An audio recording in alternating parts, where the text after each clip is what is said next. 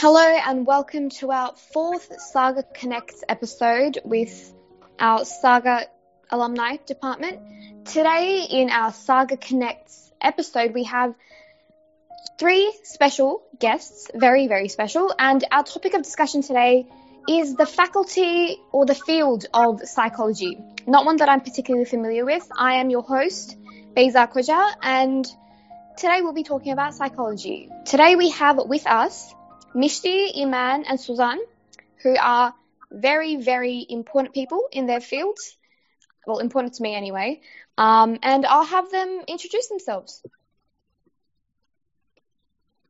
Mishti, you can go first, started. If you'd like. Yes.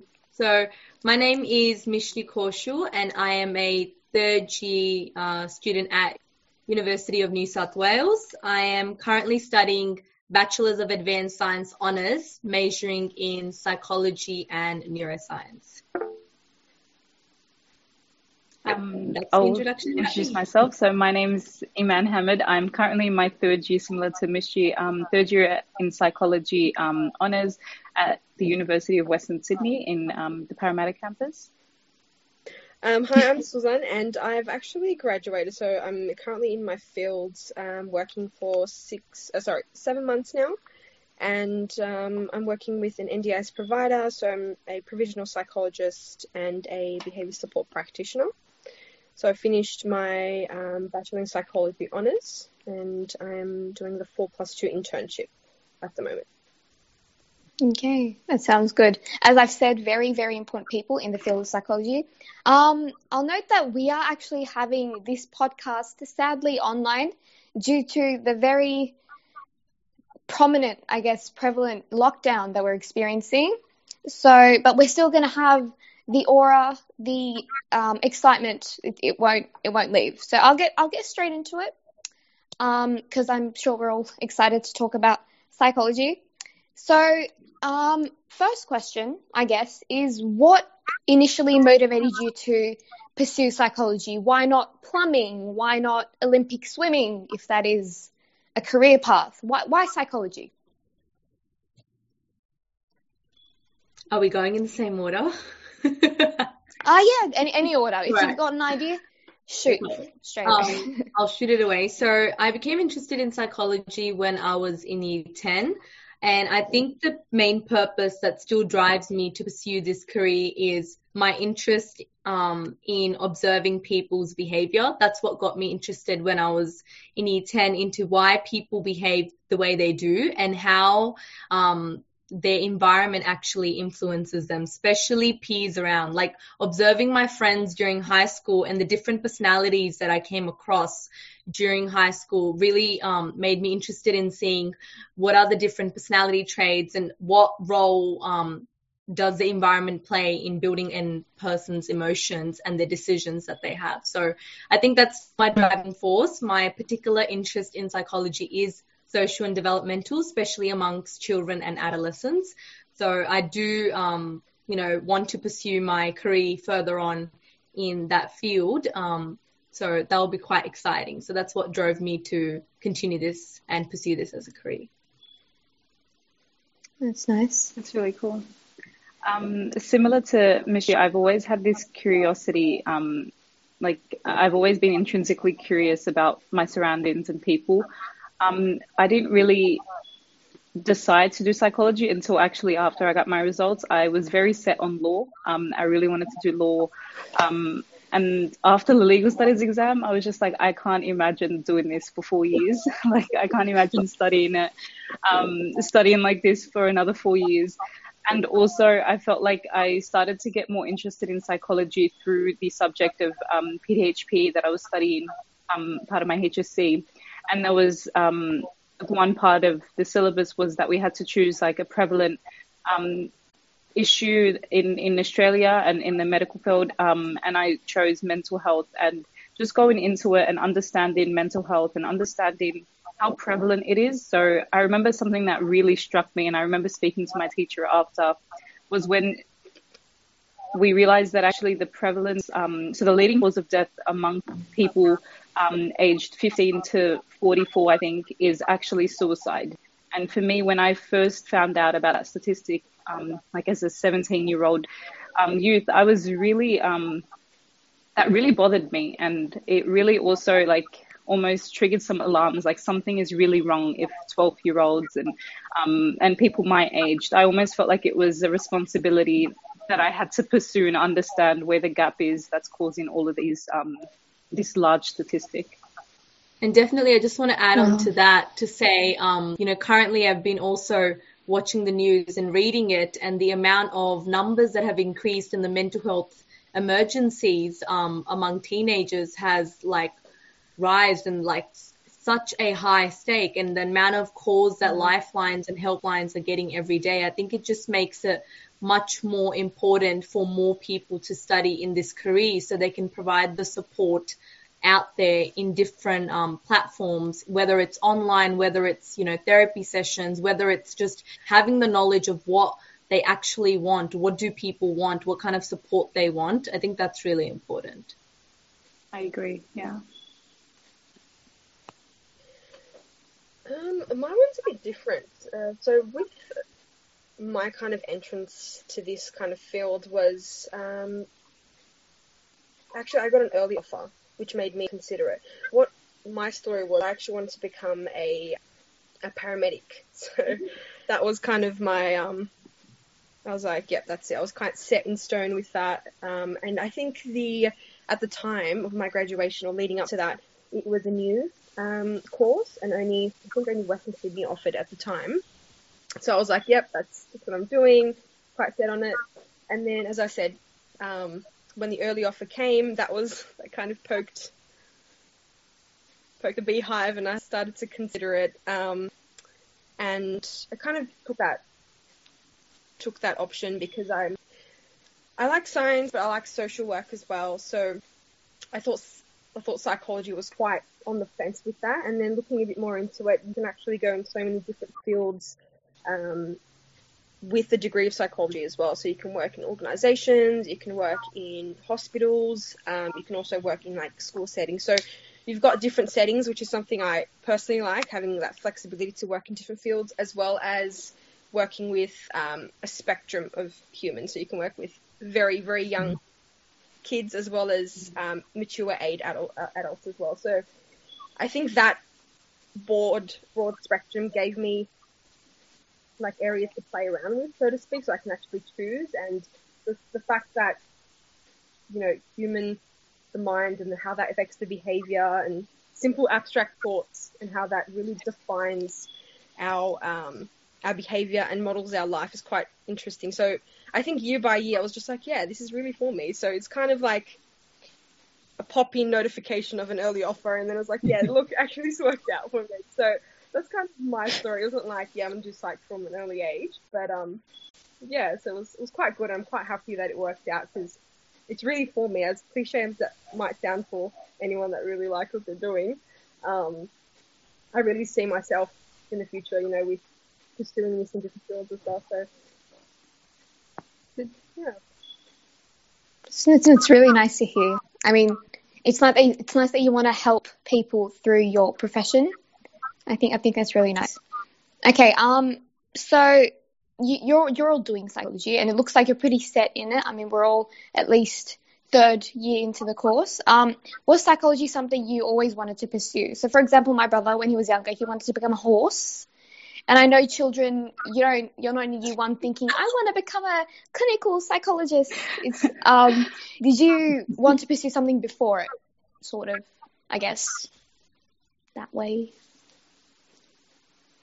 Okay, so I went through I wouldn't say lots of career options, but I did go through a bit. I remember for the longest time, I wanted to be a teacher, and I think those teaching genes are still in me. Like, I love teaching, youngsters and even those that are around me and helping them out. I think teaching has always been something I've loved to do. I think it was until year 8 or year 9 where I thought, I changed that I wanted to be a scientist. So from a teacher, I went to a scientist. I wanted to work in labs. And I think one thing I would like to really say when we're choosing our careers, at least for me, it's what really did the turn for me, like the turning stage for me was I did an internship at Victor Cheng Institution in Year 10, which was an insight into how a scientist is like, how a researcher is like. And that gave me an insight that, Mishti, a scientist is not for you. I am a very social, extrovert, bubbly person, and I cannot, for the life of mine, stay with rats, mice, zebras, and investigate and research with them. I just can't. Even in psychology, there are many supervisors, obviously I'm looking into as we're heading to honours next year, that work with animals, and I can, with all my heart say I have crossed them out, that I do not want to work with them because I cannot work with animals. So especially I would like to share one incident. There was this one researcher that I met during my internship, and he spent 10 years working on a family pedigree to research their genetic disease, which was autosomal recessive. And I was 10 years on one family pedigree. That is, I think that shook me. I was 10 years of dedication onto one project. I really applaud, and hands down to people that can, with limited human interactions.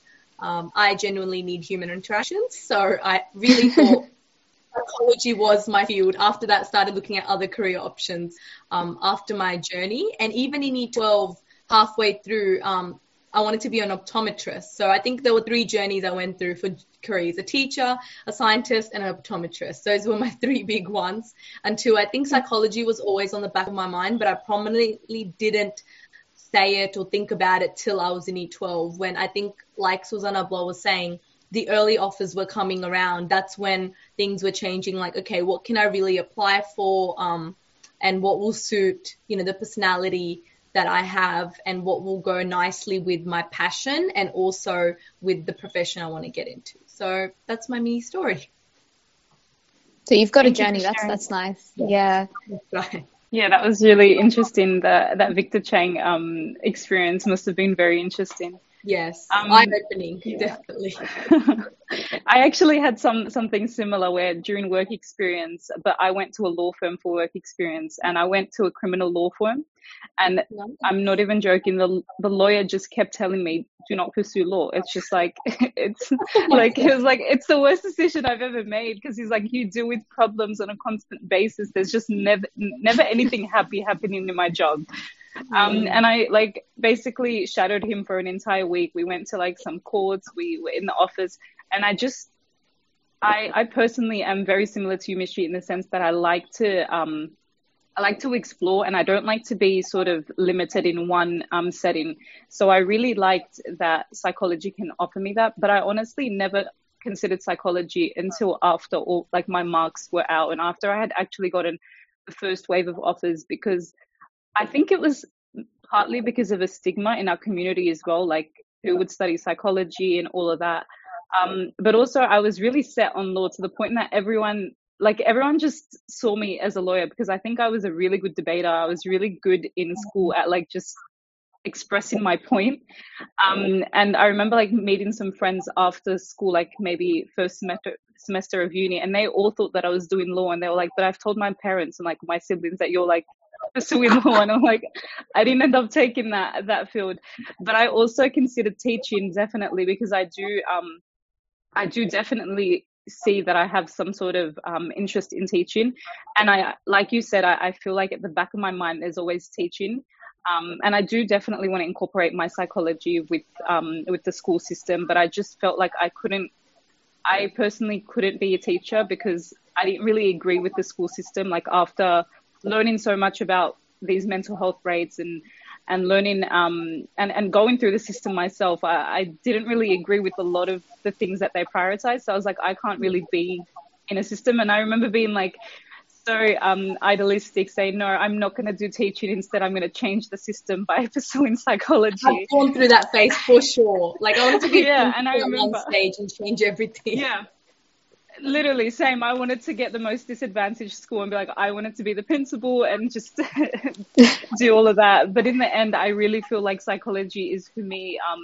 And it's not something that uni isn't something that you go into the course and you're oh, I 100% think that this is my place. It's actually as you do more units, as you interact with more people, as you have more experiences, then I think that sort of cements your place in that course. Yeah, I agree. I know people that have been that have studied in a specific course that they were so passionate about for 2 or 3 years, and then something happens, they learn something, or something happens along the way, and they just completely change direction. It's really interesting. I know someone that went into the film industry, I don't even know what it's called, and he really didn't like it, so he went into education. It's like a 180 turn. It was very interesting. Excuse me. With this one, I think I've already answered the previous kind of blurb that I said. So, Paramedics. I don't think I've had anything before that as well. It's been a while, so it's definitely like disintegrated into my memories, far into small particles. So, I think the main thing that stood out for me particularly was the paramedicine course, and then psychology. So, yeah.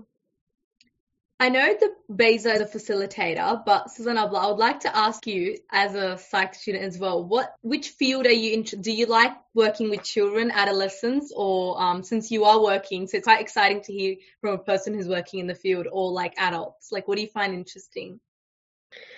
So currently I've had a bit of a spectrum. So I've had clients that are like senior primary school, year 5, year 6, and I've also had like 70-year-olds, as well. So 70, oh wow. Like 60, late 60s, 70s. So it's quite the spectrum because we're working with NDIS as well. I always liked working with children with the thought that, it's a lot easier to communicate things and teach skills to youngsters when, they don't have that, I guess, those skills and that the knowledge as solidated as adults do. But given my current experience, I think I still would like to work with adolescents and like children. I think there's a bit of a spectrum. I do like interacting with youngsters. There's so much we can learn. And I think the biggest thing with my current job is that I'm learning the most. Like, you're there as the therapist, but there's so much you learn about yourself, and then you're like, whoa, like they teach you a lot too, which is, I guess the clients don't know that as well, which is interesting, but it's definitely a give and take. This whole interaction that we have as humans is quite give and take. So I think I do like taking from youngsters, as that sounds a bit odd, but I definitely do. They've got some skills, like looking at, I guess, the new generation. The more we get older, the gap between the new generation definitely increases. So there's different types of thinking. The culture that they grow up in is very different. Social, teaching skills, it very changes them. So very much changes them. And I think keeping in touch with, the youngsters is quite good for me. I think the recent Saga event of the Career Expo was quite good. Like, it's like my vibe. I like interacting with youngsters. So I definitely think I would pursue more in the future, in that kind of category. So yeah, I was at the nice. Careers Expo. Your table was never empty. You were always talking to someone. It was very interesting to watch. And I think it's really nice to have a career where, I mean, you don't go into it knowing everything. I mean, especially with psychology, I think you're always talking to new people, you're getting to know people, you're helping new people, and in that process, you're learning new things. You're developing yourself as well as helping them develop themselves. And psychology itself is a fairly new science. So it's like every couple of years we do get new discoveries, and like we're constantly having to learn. And it's all theories. Like none of it's actual, like concrete evidence that this is the case, because humans are just so diverse. You can't say that this is how a person will interact when they experience ... because there's so many times where they don't really they don't react the way that we expect them, or the theories actually say that they do.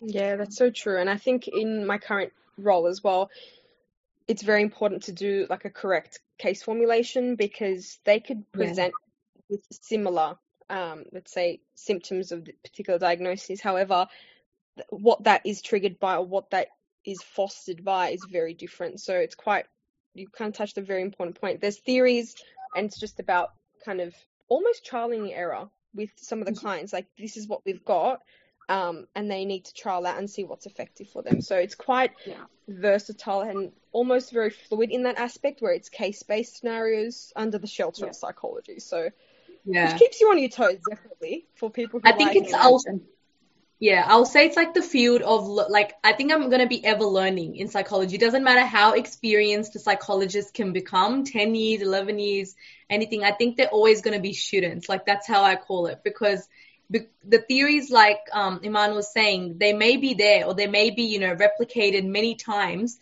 but knowing this changing world that we have with so many vast experiences, especially in the 21st century, through social media, through people that are, you know, having different experiences that they haven't had before. Usually we were in a very confound world where traveling wasn't a big thing back then, and people were just known to have similar experiences if they lived in a similar town or a similar, you know, place. But now I think with so much movement and social media and interactions, I think the environment really makes a big difference, and that's what the current studies are, you know, still replicating and still trying to implement those theories in our situation right now. I think that's those 1900s theories, they have to replicate well in the 21st century. That's the gap that we have to fill now.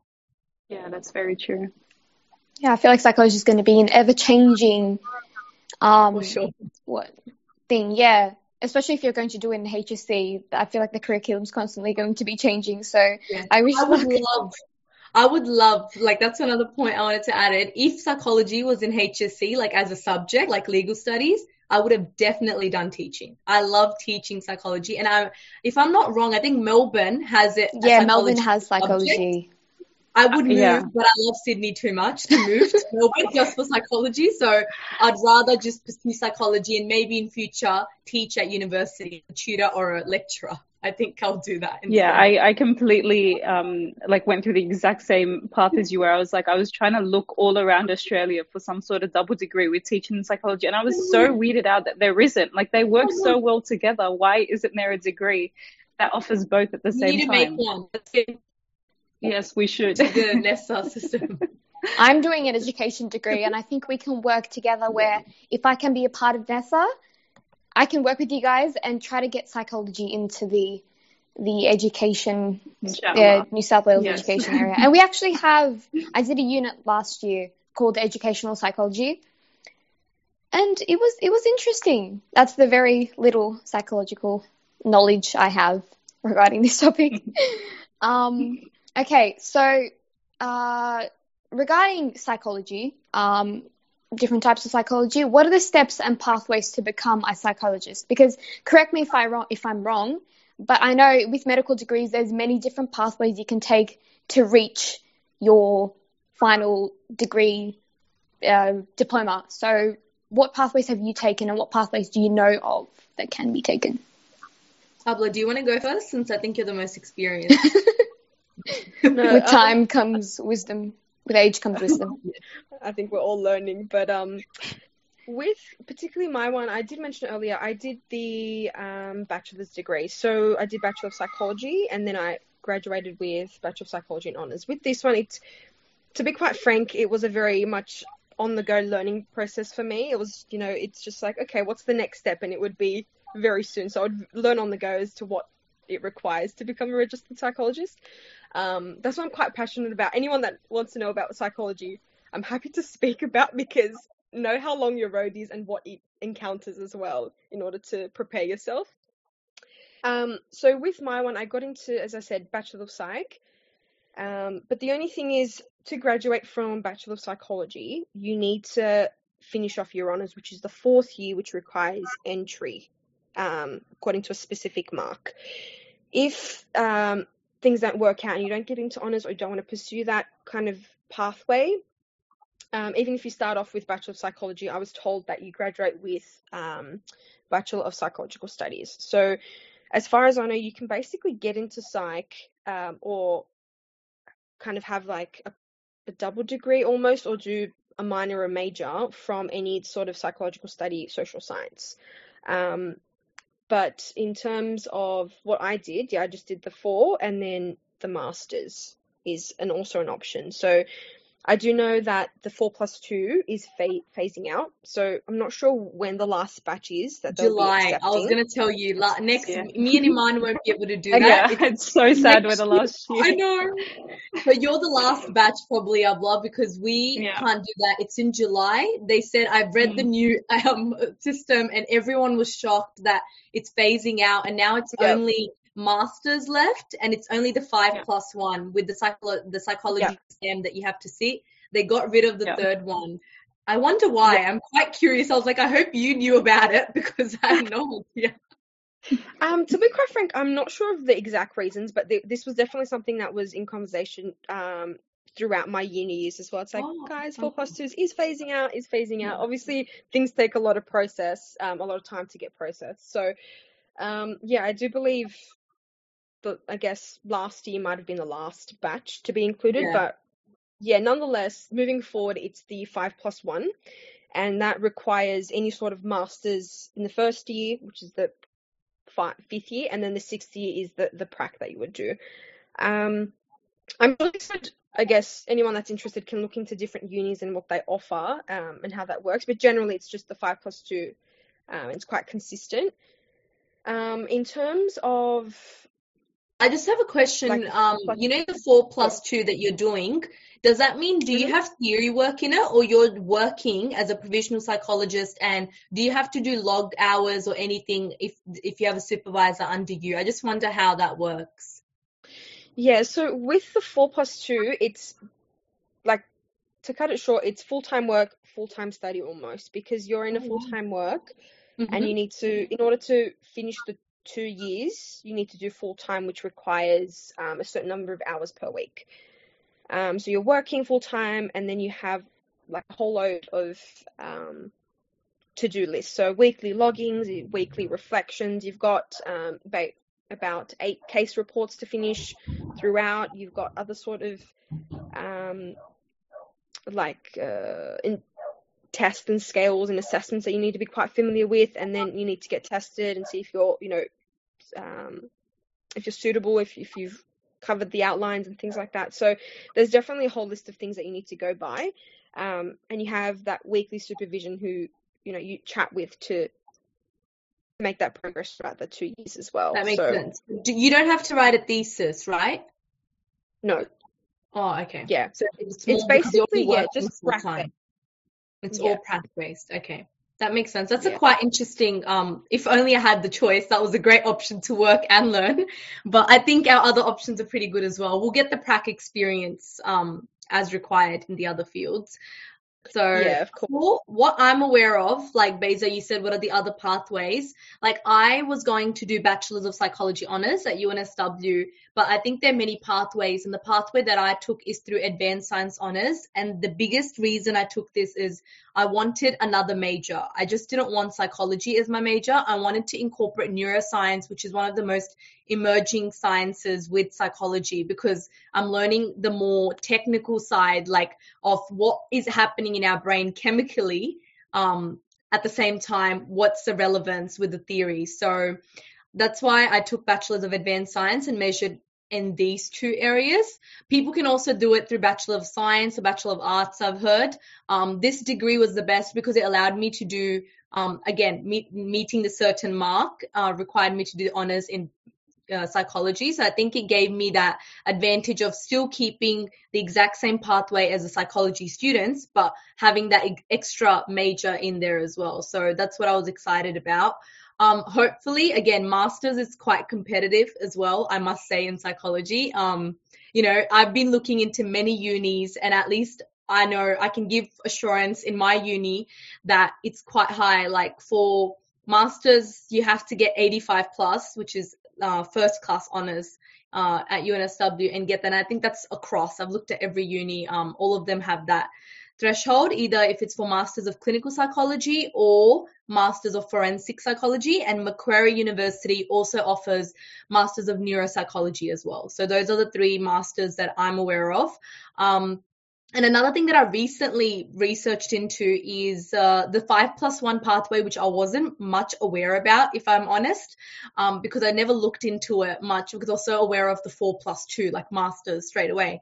So when I looked into that, I found in ANU, Australian National University, which I found quite, I would say attractive, like another field that I'm looking into, is Masters of Professional Psychology, which was happening after your 3 years of psychology. Then you can do, this doesn't require honors. So you do 3 years of psychology and then 2 years of Masters of Provisional Psychology, which is all practical based. And then at the end of the 5th year, you'll sit the exam. Yes, you have to sit the psychology, the national exam to be qualified, and then you have to sit you have to do your practical as well. So it's more like a practical version of honors. When I read their label, that's how ANU describes it. It's like, if you don't want to do the research-based thesis in psychology, you can pursue this degree and have a more practical experience. But obviously that comes with the exam later on to test your knowledge if you are ready to become a registered psychologist. So that's what I know about the pathways. That's my research, basically. Yeah. That sounds very exciting, the idea that you don't need to go through honours. But from what I know, I've only sort of researched the Western Sydney pathway. Mm-hmm. So throughout Western Sydney, I'm enrolled in the Bachelor of Psychology honours, which means that the honours is already part of the degree. And I know lots of people in my course that are just doing a Bachelor of Social Science, majoring in psychology, and that's just the 3-year degree. But what's the difference between the honours and the social science or anything else is that, as I said, you get directly into honours if you reach the certain requirements. So the requirements at Western Sydney is that you have a credit average, so that's 70 over in every single level 2 and 3 units. And then once you do that, that's when you get an automatic admission into honours, which is 4th year. And then for you to get into masters, you have to have like a certain GPA, and you have to have received either first class or second class honours. It is competitive throughout the entire way because, like as I said, you have to constantly maintain that credit average. So it's not one of those degrees where like you get to pass and then graduate. It's very different. And that's something that, as Susan said, it's something that's actually not told. Usually when people start psychology, like we think that it's just 4 years. It's just like any other degree, but it's actually completely different in the sense that there's these constant times where they almost filter people out. So they filter people out in 3rd year almost, because if you don't receive that 70 average, then that's around those people just graduate with a Bachelor of Psychological Science, and then the other people go into honours. And there are limited places in honours. Yes. And then from honours, if you don't, and then, exactly. So in honours, if you don't receive first class or second class honours, or you don't receive a GPA that is good enough to get into masters, and you don't have the interview, you don't pass the interview, then you actually can't get into masters. So again, they filter out more people then. And it is constantly competitive. So it's like constantly keeping us on our toes. Yes. Because we're looking at the next step. Yeah, I agree. And I think yes, Abla, you go. I was just going to add something to Iman's point. Yeah, you can go and then I'll go after. It was just a point to add, not to discourage people, especially, Year 12's coming on, that it's so competitive, you can't get in. Like, I don't want to discourage them, and add a point to that is, even if you're doing the 3 years, and that's something I've looked into because at my uni, the bar is even higher. I don't know why, but it's 75 plus distinction WAMP and above to get in.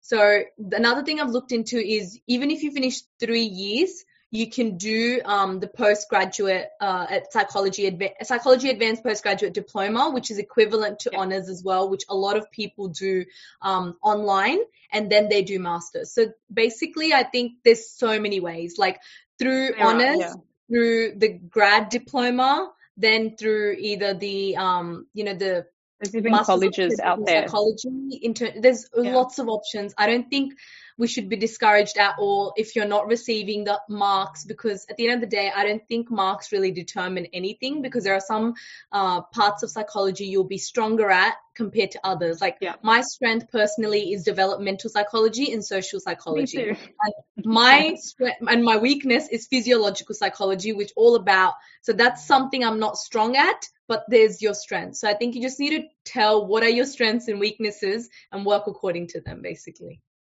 Yeah. Yeah, I think it was good that you mentioned the graduate diploma as well, Mishti. It was actually on my mind.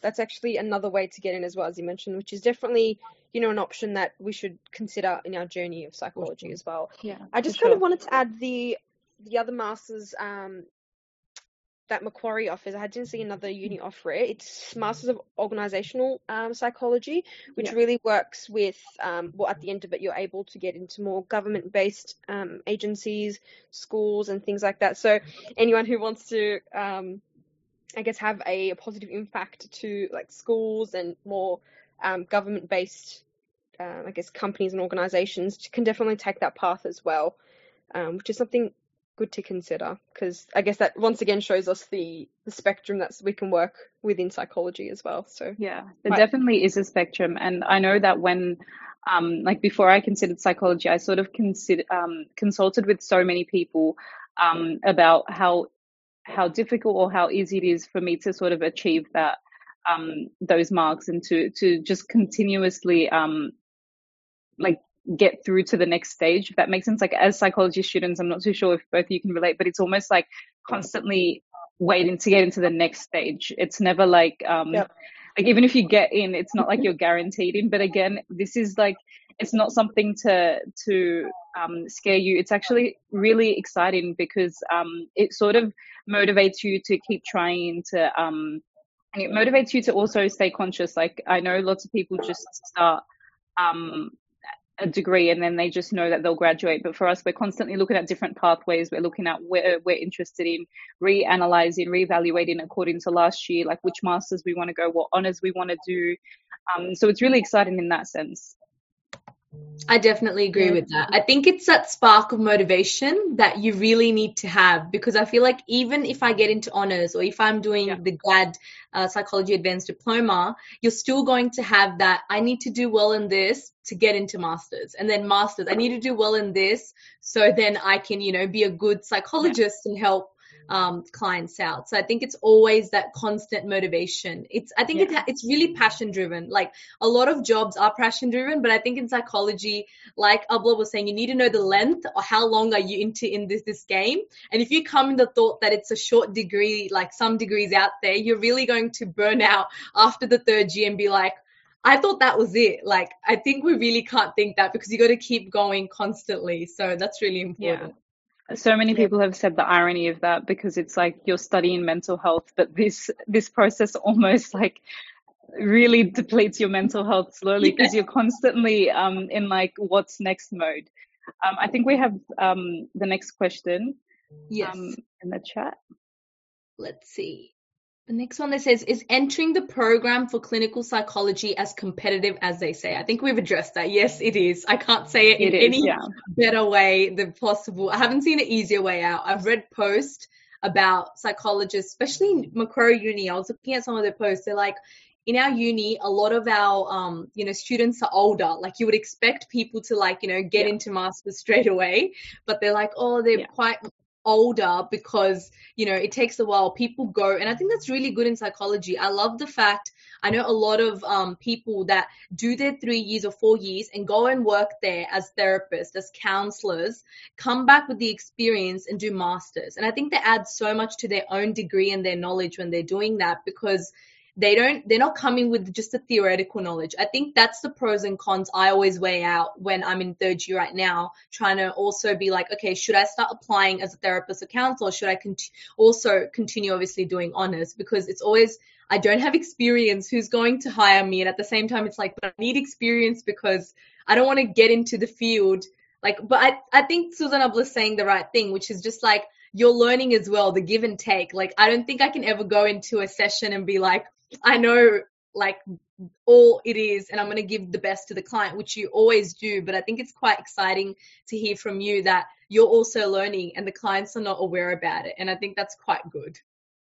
Yeah, I think like adding on to that, I definitely agree with in terms of just going back slightly about, you know, being prepared for what's to come. Because if we don't, as you mentioned as well, it's just like, all right, I'm done, that's it, and it's actually not the case. So I think given any game that we might play as well, we need to know the rules and the instructions, what everything entails, what levels there are in order to best pursue and I guess have like a fruitful journey as well. So that's definitely very important. And there's a lot more individuals doing psychology now. So it's not like, you know, there's only like few people doing it. There's a lot of people out there that you can even just Google like clinical psychologists, and there's heaps that come around, and just giving them a phone call, sending them an email, I'm quite sure they'll get around to it, or their receptionist, and just kind of get their insight, because they're, you know, a lot more, as you mentioned, older, and people take different routes at different ages as well, which is quite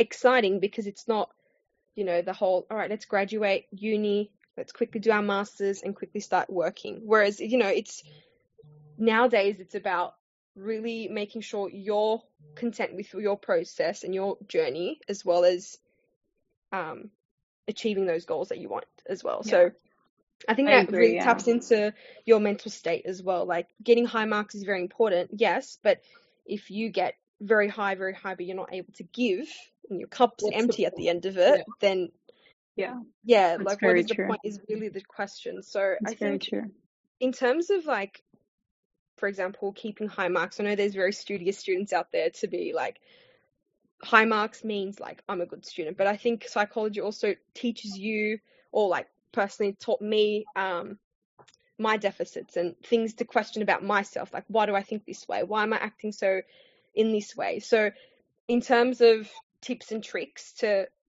as the question also says in the chat, so tips and tricks about keeping your marks high, I think making sure that you address different aspects of your life. We're not just a study robot, you know. We need to make sure that our social skills, we're interacting with people, we're having, you know, our physical health, we're addressing that aspect of ourselves, in terms of spirituality, mental, in order to best be fruitful. And that's going to definitely reflect in your studies as well. So that's very true. I think that's something that we miss, as you mentioned, Iman, as well. Like, we're advocating for something, and then sometimes we miss ourselves. We're like, oh, what about my health? What about my deep breathing? That's very true. How much do I do it? So I think many it's times good to tap in with colleagues as well. I think many times, like our cohort and, you know, my friends will be thinking, we're doing a psych degree. Like, are we not supposed to be at good mental health ourselves? Like, why are we, you know, overburning and being like, oh my God, because you're consciously, I think we've all felt that, knowing that we have to get high marks. We're consciously aware. Like when I submit an assignment or do an exam, it's always at the back of the mind, you know, I need to get this, because obviously to keep that high GPA or to keep that high WAMP. But another thing that I want to say, one of my friends, she's introduced this really good, she's from a non-psychology background, but she really loves that field. And I think I really want to share this, is whenever she talks to us, you know, usually we always say, how are you? Okay. And everyone's like, I'm good.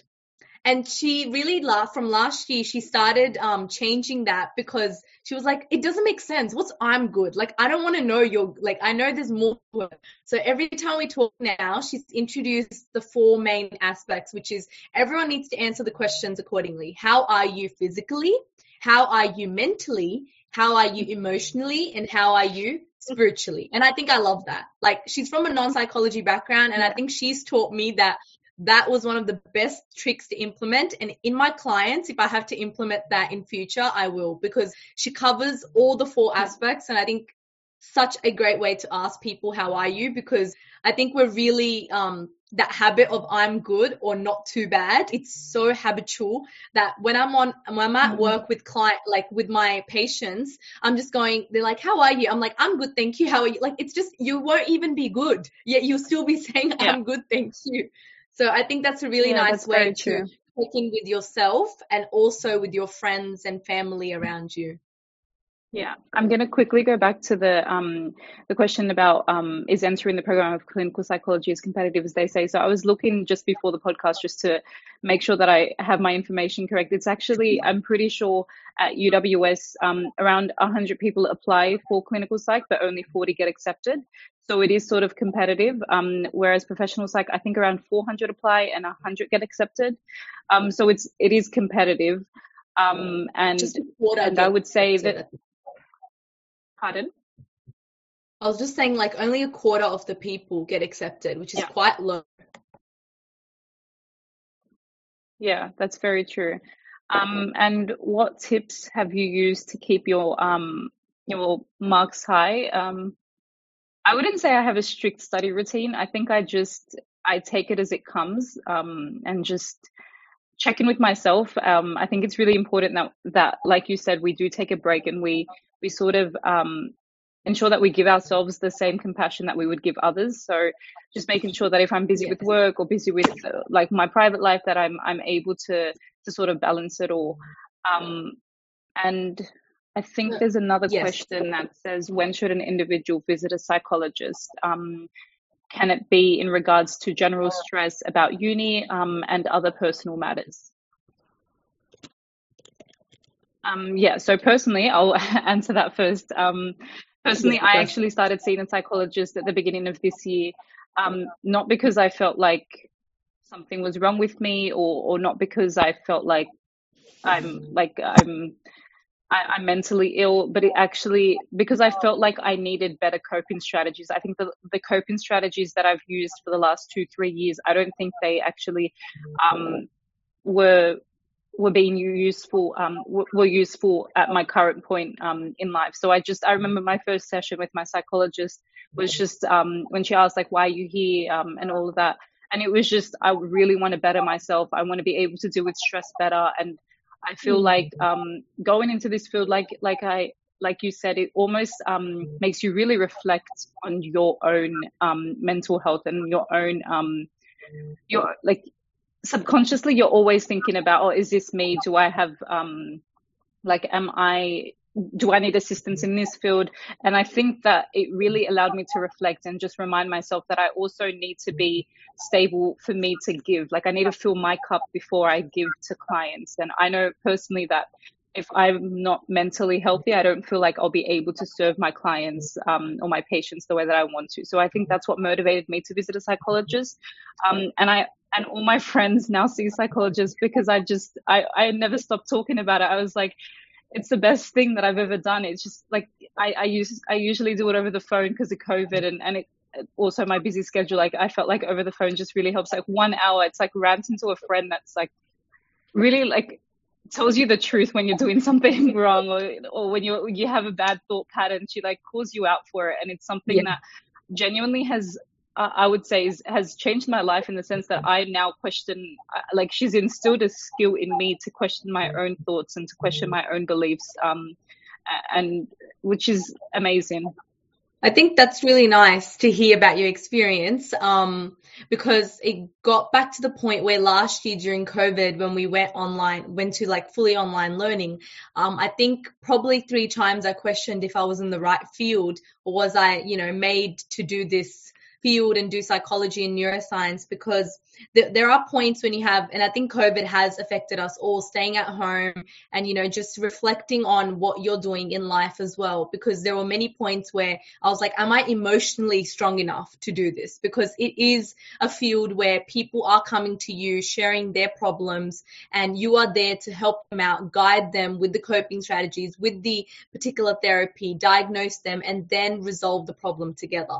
But at the end of the day, you have to be emotionally stable, like Iman, you mentioned, before you start giving that, therapy to them as well. So I think when it comes to what I absolutely agree that stigma of only people who are ill go to psychologists or counselors or therapists, I think that slowly, at least I hope that it will slowly fade away, because I think that's really important. And I personally work at a medical center where I know how many GPs have written down referrals to psychologists, and I get to read reports from psychologists, which makes me also give how psychologists write, like their writing skills as well. And it makes me realize people these days, at least where I'm, the area I live in, there's not as much stigma, I would say, because a lot of patients will just call me and they'll be like, can we book an appointment with a psychologist like this, and how much do they charge, or how is the therapy like, what do they specialize in? Because I think that's what we want to say. Not every psychologist is for everyone. I think that's really important. Yes.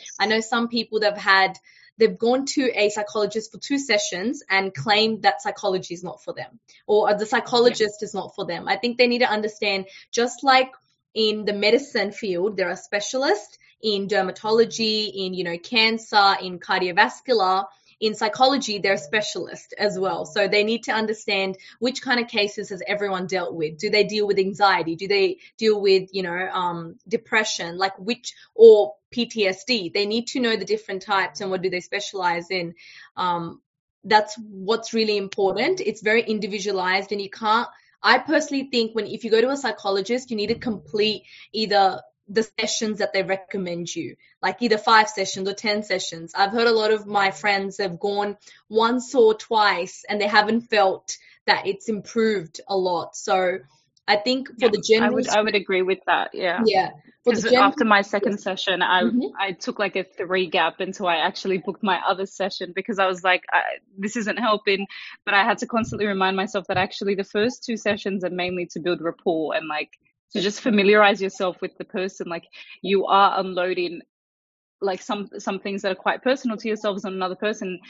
Obviously, after 2 hours, you're not going to feel like completely comfortable. So it takes time to build that rapport. And that's something that I've learned as well.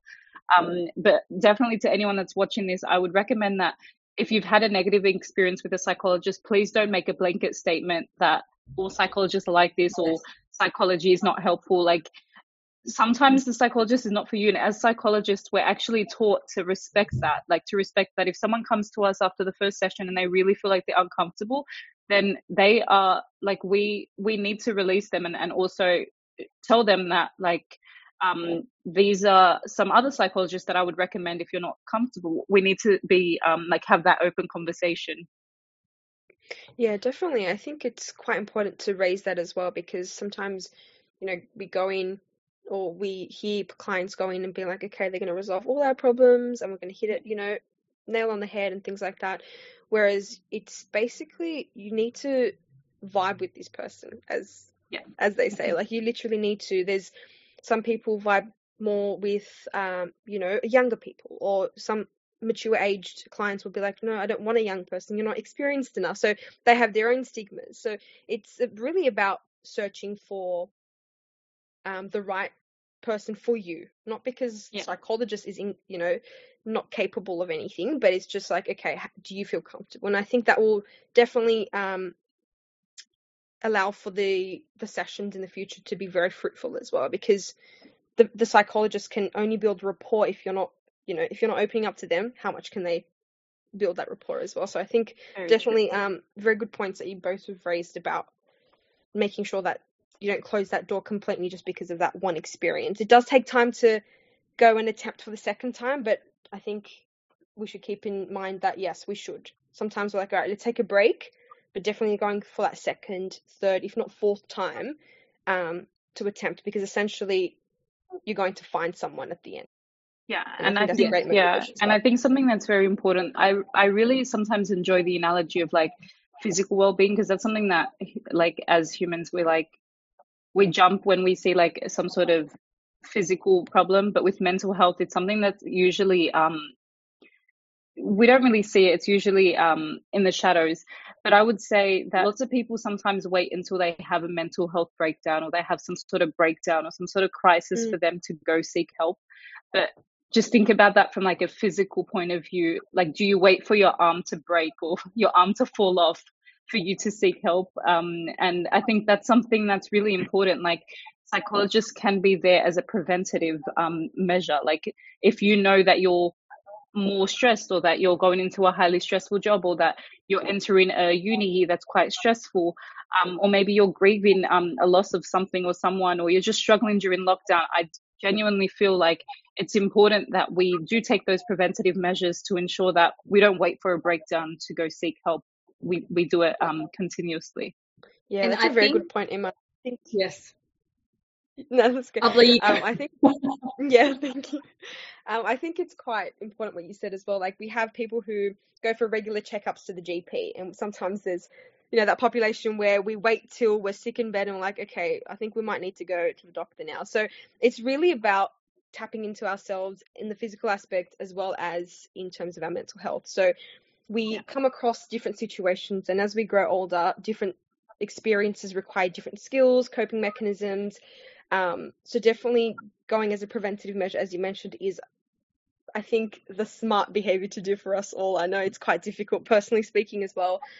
But in terms of getting that word out there and normalizing the talk about it as well is quite important to motivate our, the youth as well as, adults as well, because we have so many people who have grown up in that culture of, like, you need to be able to manage your own emotions, where it's such a big concept. Like, let's not even get into the conversation about subconscious, like conscious. So I think even normalizing it for them, and considering that they must have gone through hardships as well. Yeah, and also, sorry to cut you off. No, but also there's a massive stigma in our community. I don't know if you two would agree, but if something's wrong with you, then it's like your lack of iman. It's like pray more, fast more, give more charity. And that's something that I feel like is really problematic. And exactly what you were saying about, you have to sort of face that stigma head on, and just even despite all of, because you are going to get like so many people that say like, why are you seeing a psychologist? Are you crazy? Why are you seeing a psychologist? Like, just swallow a cup of concrete, or just pray, or just like deal with it yourself. Your life's not hard. There's like people all around the world that are like, it's like, struggling I think more.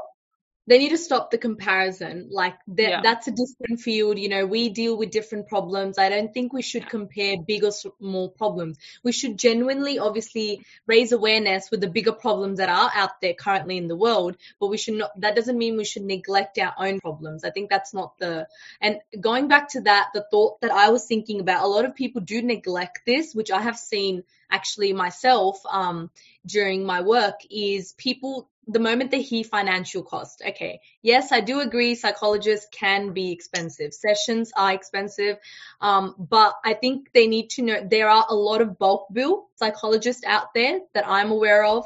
There are a lot of helplines that are there that are for free, and there are a lot of healthcare plans that GPs are writing as well. So I think if you are struggling with your financial aspect, that I can't see a psychologist because I don't think it's worthy enough to spend a couple of $100s for my mental health. I'd rather do something else with it for my family. I think you need to understand that if your mental or your mindset is good, then only can you provide and do well in your other aspects of life. Especially for adults who avoid spending money on this side when they have a family and they have other responsibilities that they need to obviously attend to. I think that's something we need to raise awareness about, which ties in quite well with our next question that's being asked is, how can we in our community be more open in regards to mental health? And I think that's what we've been addressing. I think for me at the moment, I think with adolescents and children, they have a good awareness because of, I understand in our education system, there's minor emphasis on mental health, but it is definitely increasing compared to when I was in school or compared to when, our parents were in school. There was not much concept of this field at all. But I think what we really need to target and raise awareness among is adults, especially, adults that are in their mid-40s, in their 30s, those that haven't really gone through the schooling that focused on mental health, because I think they're the ones that need to understand how important it is so they can pass this message on to their kids as well, and the kids don't feel like they can close their doors and they don't want to discuss this with their parents or even, tell them that they're suffering mentally during this time. So I think that's really important. If you're having financial difficulties, there are many ways, especially in our country, how you can address and see a psychologist. Yeah, and also I'm pretty sure due to COVID, the government has increased how many free sessions you do get. So I'm pretty sure now, due to COVID, Yeah. your first 20 sessions are actually free, and there are so many additions. So just maybe consult with your GP, or consult with someone that knows about this, and you can definitely get some free sessions as well as part of the government rebate system.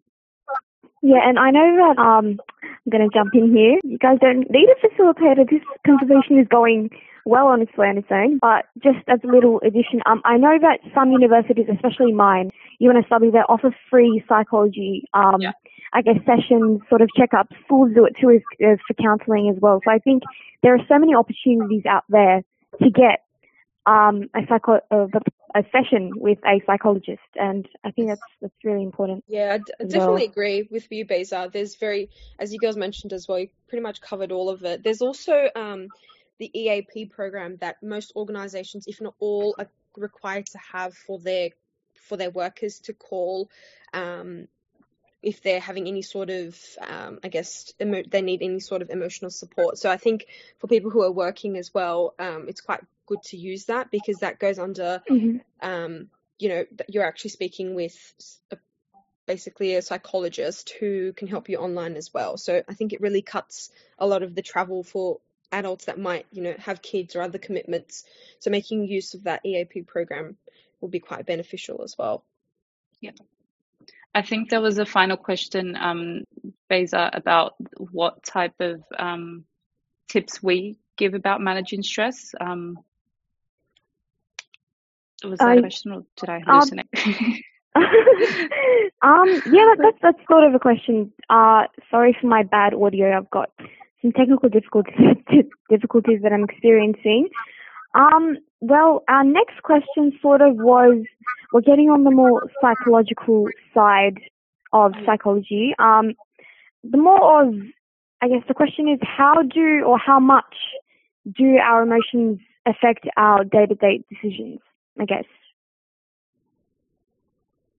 Are you opening a gateway here? Because I'm not sure if we've got that much time to discuss this. Yeah. If we can, I know you guys have so much to talk about. If we can keep it slightly general, if that is possible. Yeah. Yeah. How much time do we have left? Just so we know as well. Yeah. 15 minutes. Okay. I mean, we're not really tight on time. 15 minutes, but give or take. So. Okay. I think with this, in terms of emotion affecting our decisions, I think it almost 1-to-1 ratio affects it. The question might be, are we aware of how much it affects it? But I think emotions definitely affect our decisions, because, there's a whole concept of our thoughts, our cognition, and how that affects our behavior. And then we have this cyclical cycle of how that, if you have negative thoughts, that affects your behavior affects your motivation, and then it kind of goes back to the thought process. So it has this cycle that it affects each other. So the decisions would definitely be affecting your behavior at the end of the day as well. So how does our emotions affect in terms of our day-to-day will definitely be 1-to-1 ratio, as I mentioned as well. So I don't want to take too much of quite clearly. The time speaking, so probably. I don't know if I have much to add. Abla's quite clearly, I think, the most summary way, because I think I'll start, because when I thought of this question, all I was thinking about was the theories and the case studies, but obviously we don't have time to get into it. That's why I think Abla gave a quite good summary about what it is and how important our emotions are, because I think the moment you're in a bad mood, it can totally change the decision you make about that circumstances. But if you go back and you take that decision again in a different mood, you'll come up with a different result. So I think emotions really play a big role, and we need to learn how to control our emotions, especially during difficult circumstances, for sure. Yeah. I think I just want to quickly mention something regarding my conversation with a client. So I had a client, he was quite hard to get in contact with. At the end of the day, we did. And he was just like, why? How is talking going to solve anything? And it's generally a question you get, like, I can talk to my parents, I can talk to my partner, I can talk to my friend, and whatever it is. But, I think the value of speech is, I think, very undermined, and hence why it has direct correlation with how we perceive psychology and the benefits of psychology and therapy as well. So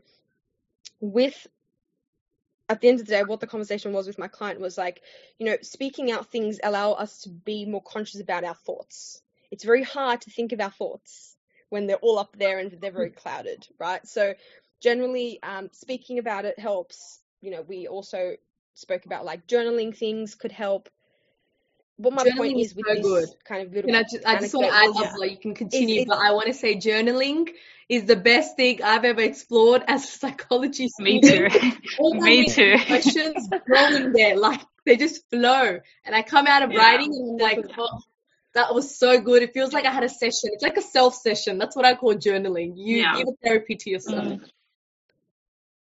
Yeah, 100%. And I think that's why sometimes we need to draw the relationship between how our thoughts affect our behavior and what sort of techniques we can use in order to clear out our thoughts. Because if we don't have clear thoughts, we don't understand our emotions. And generally the problem or the consistent concern in us humans is that we're not able to identify the emotions, which come out as behaviors. So generally we have clients like verbal aggression, physical aggression.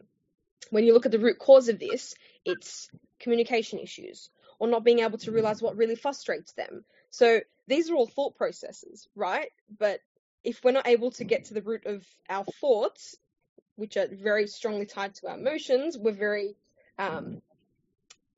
which directly affects our behaviors and decisions, we're not able to really solve the problem. So I think getting the word out about, the benefits of speaking, and I think even social media as well. Agree thoroughly. Like, I don't want to jump from topic to topic, but I think with social media, reading is definitely a very good thing, but I feel like making use of social media, which where most young people are as well, is quite important. There's a lot of doctors, PhD individuals out there who share a lot of good content. So I think using that as a stepping stone to introduce ourselves to the concept and I guess the benefits of psychology would also be a good way to start. Yeah, I agree with everything that you both said. You both probably captured that question really well. It's basically like a cycle, and as an individual, your role is to sort of break that cycle. And sometimes it's through journaling, sometimes it's through speaking. And I always have this motto with my friends or with my siblings where it's better out than in. Like, if they're on the verge of tears, I'm like, just cry. Better out than keeping it in. If they have something to say that like they just really want to rant about, either write it down or just like blurt it out to someone that you trust, obviously. And I recommend that during these lockdown as well. Like, me and my friends constantly have like ranting sessions, or sometimes I need to increase how much I write in my journal, because we are living in a difficult time. Like, humans aren't made to live secluded away from social interactions. So it's very important that we do implement some sort of self-care, and also have that compassion. Have that compassion on yourself. Like, I always, my psychologist like always says, like, don't be so harsh on yourself, because everything you're feeling is completely valid and normal in a pandemic. Like, your body right now is reacting how it should. From an evolutionary perspective, this is how it would react if there was danger. You'd feel sad, you'd feel upset, you'd feel lethargic. Like, it's very normal. So sort of have that compassion with yourself. I think we went so far away from the question, but that's basically what we said. Don't ask open-ended questions, because we'll really please don't. And we'll continue this for the whole hour just about emotions. I can tell. I mean, I'd love to be here for another hour, but I mean, I doubt someone would listen to a 2.5 hour long podcast. So wrapping up, what would be your final, I guess, advice for people viewing psychology that may have negative opinions about psychology? Just like sort of wrap up, or just psychological advice in general. Very, very, very narrowly. This is a closed-ended question. That makes sense.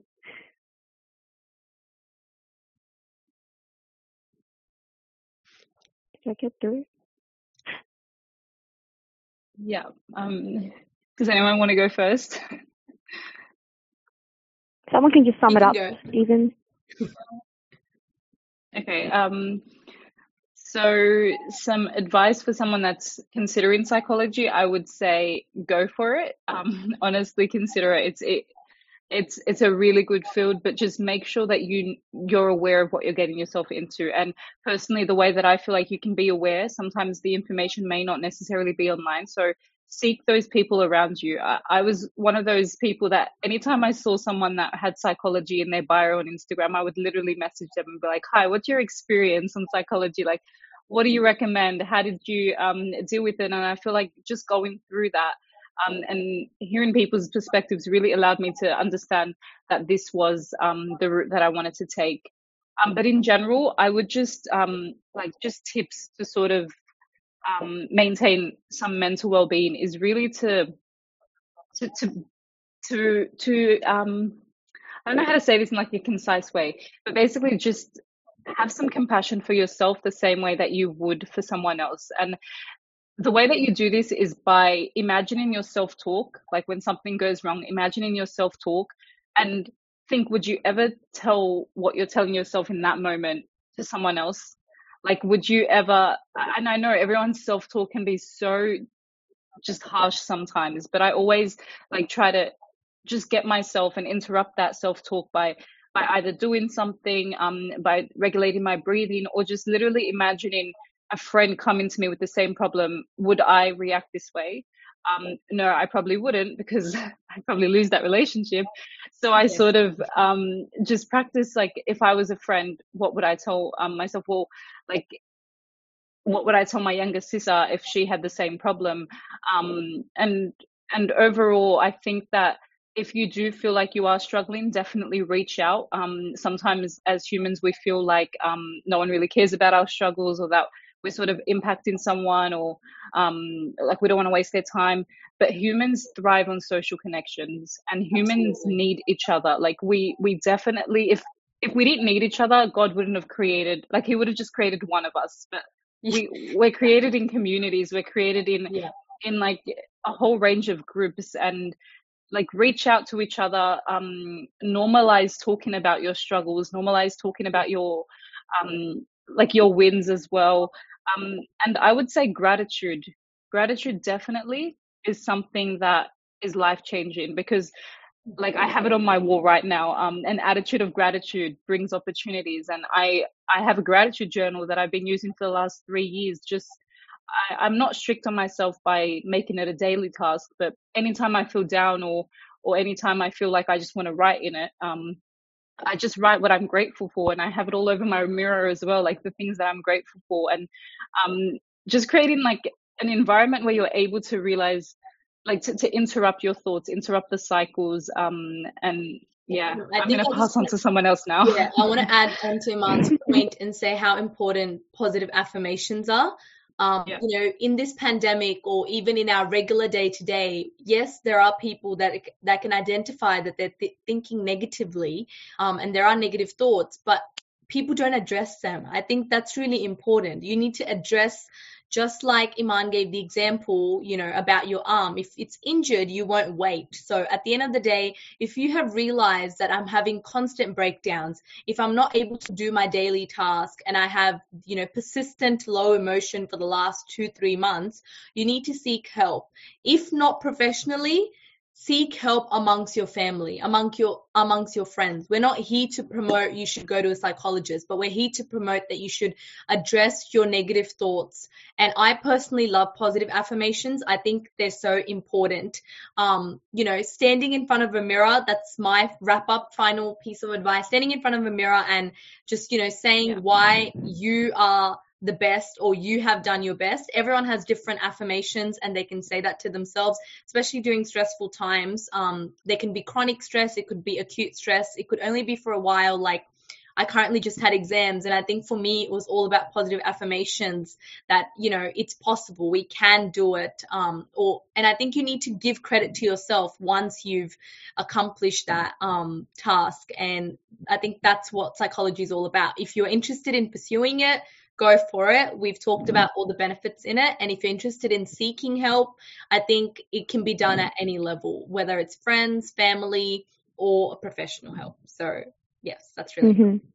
Yeah, definitely. I think Okay. alongside that as well, I think keeping tabs besides yourself, I think it would be important to keep tabs on others as well. Sometimes it's hard to read yourself when you're like, your comfort is sometimes what's dangerous as well. So I think keeping tabs on your family, friends, and that even a simple question of like, what have you been up to or how you feeling could be a stepping stone for them to start asking questions to themselves. So just kind of prompting questions is kind of, I think, the main and most influential thing as well. Prompting questions to people so they can think. It's like kind of shaking, the sparkly jars that we have. So yeah, I think this podcast was definitely good to bounce off ideas, and I think it just goes to show future topics that we can definitely delve more specific into. So I think I think it's definitely a broad spectrum that we can't fit definitely in an hour. So, but thank you to Saga for the opportunity to kind of talk about our passions. Yeah. Thank you all so for coming. much. I'm sure this has been a very informative podcast. Despite it being online, I think we have, I guess, encapsulated the greatness of psychology. Both psychologists pursuing psychology. I hope so too. Yeah. Thank you so much. Thank you. And yeah, thank you. Thank you. Thanks for the opportunity.